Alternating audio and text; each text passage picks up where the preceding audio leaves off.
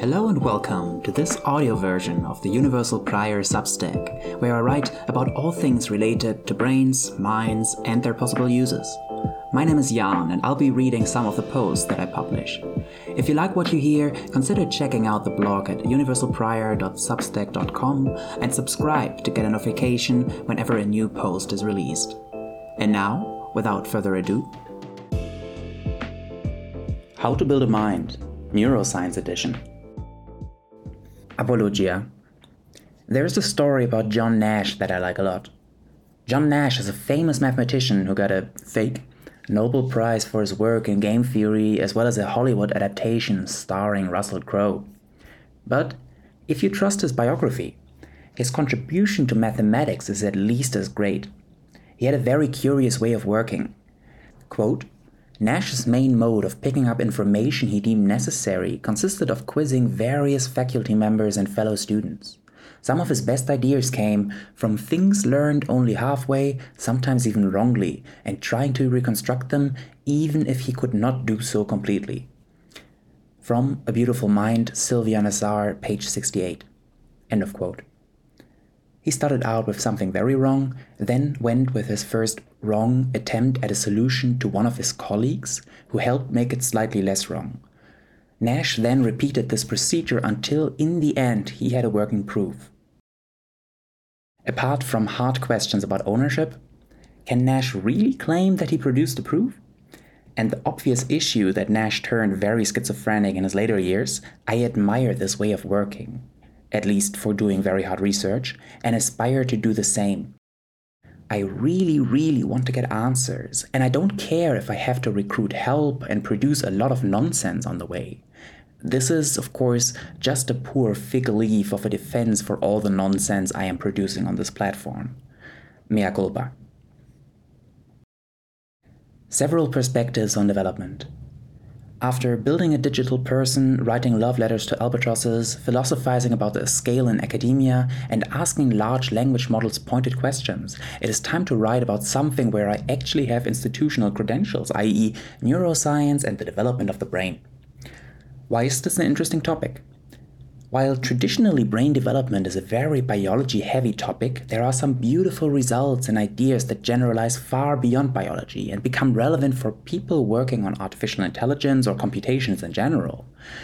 And those results are not widely known, especially not outside a small community in computational neuroscience. This essay is written with that in mind, and I have tried to reduce jargon to a minimum. The biology info in this post is focused on small mammals, mouse pups, which might feel like a limitation, but then again, mice can do a lot more than you'd think. Exhibit 1, skateboard mouse. Here I've included a GIF of a mouse riding a skateboard. This post is going to be very heavy in imagery, which I will do my best to describe to you, dear listener, but I do recommend checking out the post to get the full experience. A pretty pictures perspective. I could not call myself a biologist by any stretch of the imagination, but I can get very excited about videos. Seeing biology in action is very cool. Embryonic day 1. Here is a recording of a mouse embryo at the 2-cell stage. And included here is a GIF of a video of 2 cells dividing into more and more cells and eventually forming a ball of cells. Embryonic day 6 to 8. From here, things get out of hand quickly. Cells just keep on dividing. Here is now included another animated GIF that shows the ball of cells expanding. It is not super easy to see, but inside that ball of cells is a sheet of cells that folds into a tube, appropriately named the neural tube, that will eventually develop into the central nervous system, i.e. the brain and the spinal cord. Here's another GIF now showing the developing ball of cells from a side view that shows the neural tube folding in the middle a bit more clearly. Embryonic day 11. And then we're basically there. Just add a few tiny paws, mouth, eyes, tail, all the good stuff.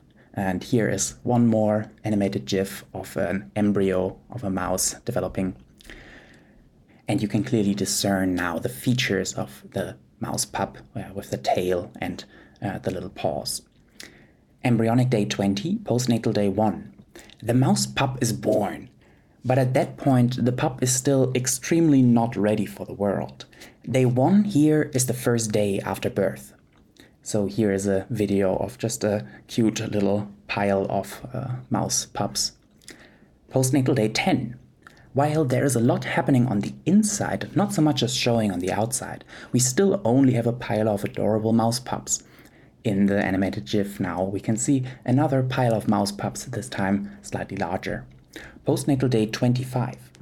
But fast forward 15 more days and it's like day and night. The mice, not pups anymore, are basically ready to go. Around postnatal day 14, they open their eyes, grow hair and start running around. And there is still a lot more that happens after this stage. The brain keeps changing throughout the entire lifetime. But these first 2 to 3 weeks set up a lot of the central nervous system. It is great how visual this part of biology is. I hope you found those videos as enjoyable as I did. It's very important to get a feel for what you are talking about, otherwise you might miss what's in plain sight. In the end, all models and theories cash out to a handful of cells or a pile of mouse pups. Everything is very messy. A molecular biology perspective. Okay, that's what development looks like. How does it work? Let's zoom in a bit further. Those first cells in the clip at the top contain the entire genetic code. Can we understand that? How does it instruct the cell to divide like that and to form that ball and the pile of pups and do all the other things? Those are reasonable questions, right? Well, take this as an answer. And here included is a diagram of lots of interacting molecular factors that look very scary. That's a lot to take in, and if you make the mistake of asking an expert about it, you will learn 1000 interesting facts about BMI inhibition of P19 before lunchtime. Luckily, I am not an expert on molecular biology, so I will give you just the most high-level explanation of how development happens on the molecular level. Quote, "The behavior of a cell is determined by the proteins it expresses. The central dogma of molecular biology says that DNA makes RNA and RNA makes protein, so proteins come from the genes. Since we want a lot of different cells that do different things, we need cells with different proteins. Signaling pathways like sonic hedgehog, WNT, ERBB, IGFIR, and Notch can tell the cell which genes to express and, therefore, which protein to express. How does the brain know which signal to send to which cell?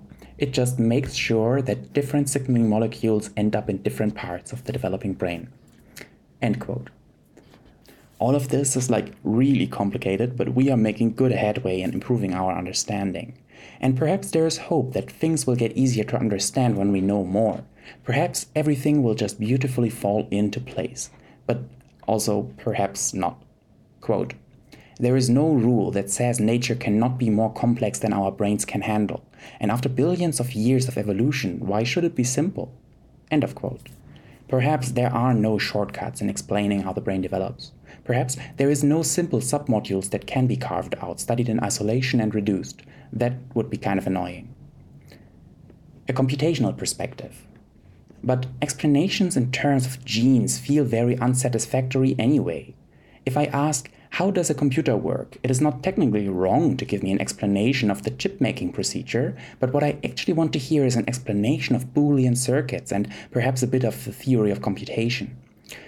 It's not actually very useful to understand exactly how a microprocessor works at the transistor level, but the theory of computation has lags in terms of what it can explain.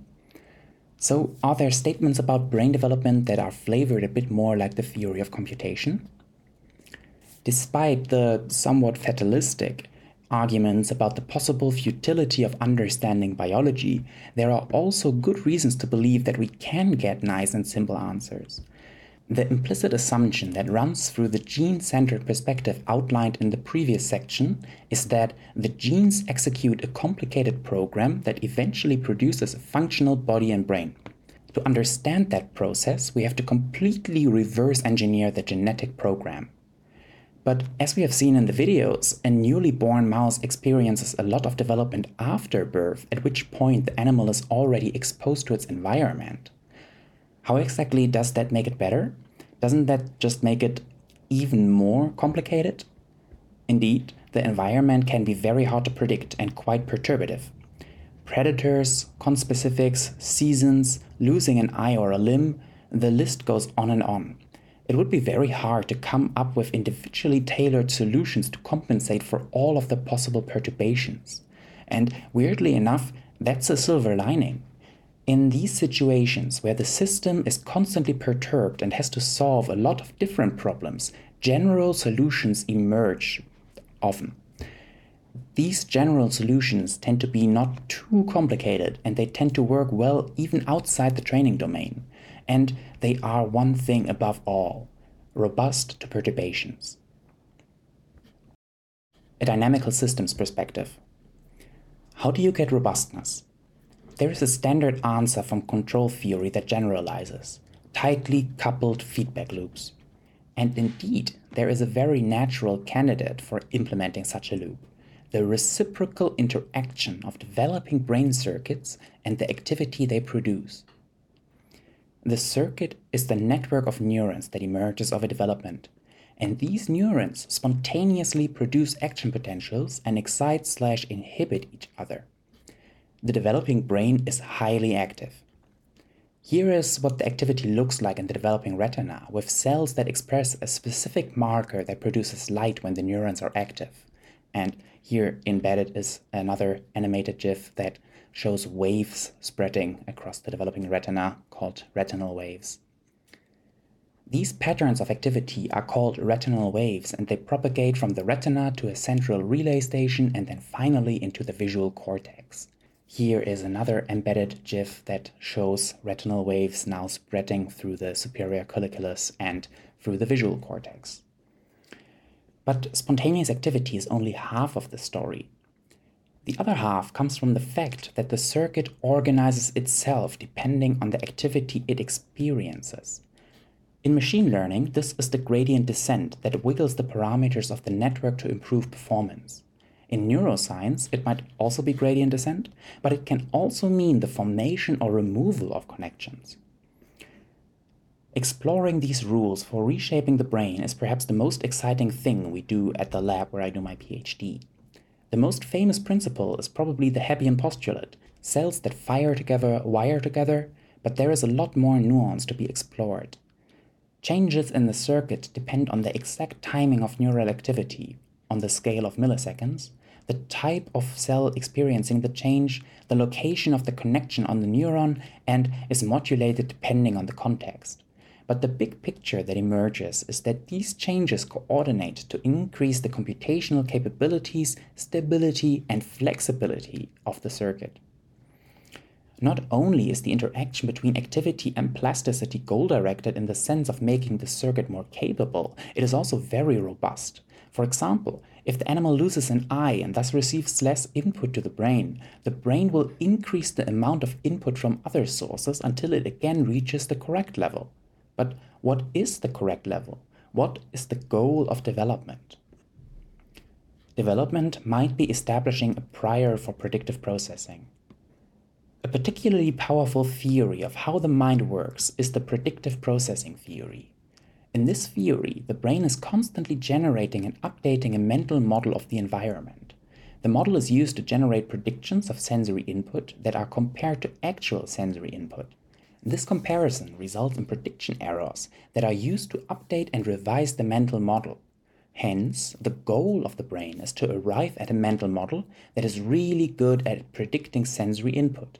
And, in this view, the goal of development would be to prepare the brain as well as possible for predicting future sensory input. Development establishes prior knowledge that is useful for understanding the world. There is a bit of evidence for something like this. Here are some of my favorites. Spontaneous cortical activity reveals hallmarks of optimal internal models of the environment.